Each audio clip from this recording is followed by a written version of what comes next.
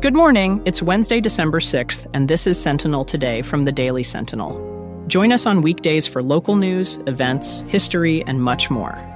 This episode was brought to you in part by Bank of Utica, in a league all of their own. Today, we're diving into a story of change, loss, and resilience from the small village of Ilion, where the Remington Arms plant is set to close its doors by March 2024. First, here are a few other stories that you should know about. On Monday, a Madison County jury found two men from Oneida guilty of charges related to the ongoing sexual abuse of two children. Two urology specialists, Dr. Jeffrey Sekula and Dr. Daniel Welchons, have joined the medical staff of Rome Health. Michael Nolan, a law clerk for the Oneida County Court and former assistant district attorney, is running for Oneida County Court judge in the 2024 election. For more on all of these stories, visit yoursentinel.com.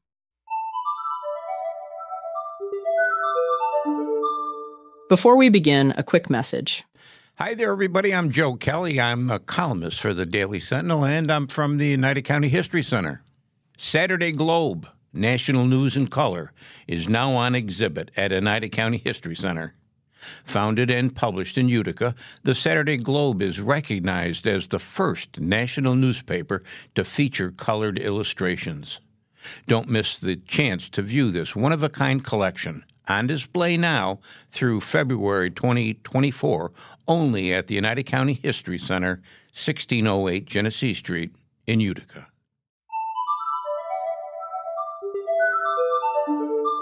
Now, our feature story. For over 2 centuries, the Remington name has been a cornerstone of this community, with Mayor John Stevens poignantly remarking, "Ilion is Remington. Remington is Ilion." This closure isn't just a corporate decision. It's a pivotal moment for over 250 employees and an entire community. The impact extends beyond job losses. It's about an identity that has been interwoven with the village since 1816. Stevens informed us that the complete cessation of operations is scheduled for March 4th, with all employee separations finalized by March 18th. But what does this mean for the village's heritage? Shauna Bishop, director of the Ilion Public Library, offers a unique perspective.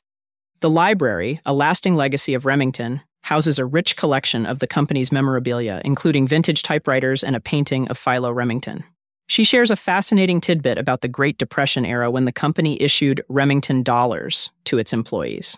However, with the plant's closure, the library faces uncertainty over its funding. As we dive deeper, we hear personal stories. Kathleen Gallagly Marquise, a Mohawk native, talks about how Remington Arms was more than just an employer for her family. It was a way of life. Similarly, Ilion resident Vanessa Dennis speaks of her father, who worked at the plant for 35 years, providing for a family of 7. But not all opinions are the same. Michael Thode, another Ilion resident, expresses disappointment in the governor, believing more could have been done to save the plant.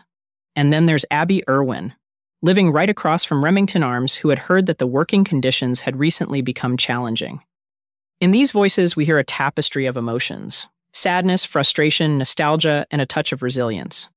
Mayor Stevens emphasizes the village's financial strength and promises continuous efforts with local and federal officials to assist displaced workers and repurpose the massive 34-acre, 1 million square foot facility.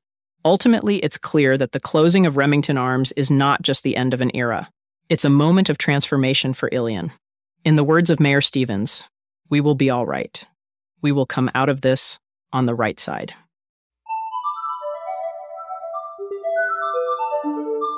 Next, we're highlighting a special event from the New Hartford Central School District. The girls' soccer and gymnastics teams were recently honored by the school board for their Section 3 championship wins. The superintendent and board president praised their exceptional performance, talent, and dedication. The soccer team won its 3rd consecutive sectional title, while the gymnastics team claimed their 10th straight title. Sophomore Grayson Gall, a standout gymnast, won 4 gold medals. These achievements are not just about sports victories. They represent hard work, teamwork, and the lasting memories and bonds formed through these experiences. That's all for today. Thanks for listening. For more on all of these stories, visit us at yoursentinel.com or click the link in our show notes. Also, right now you can subscribe and get unlimited digital access for just $1 per week. Learn more at yoursentinel.com/subscribe.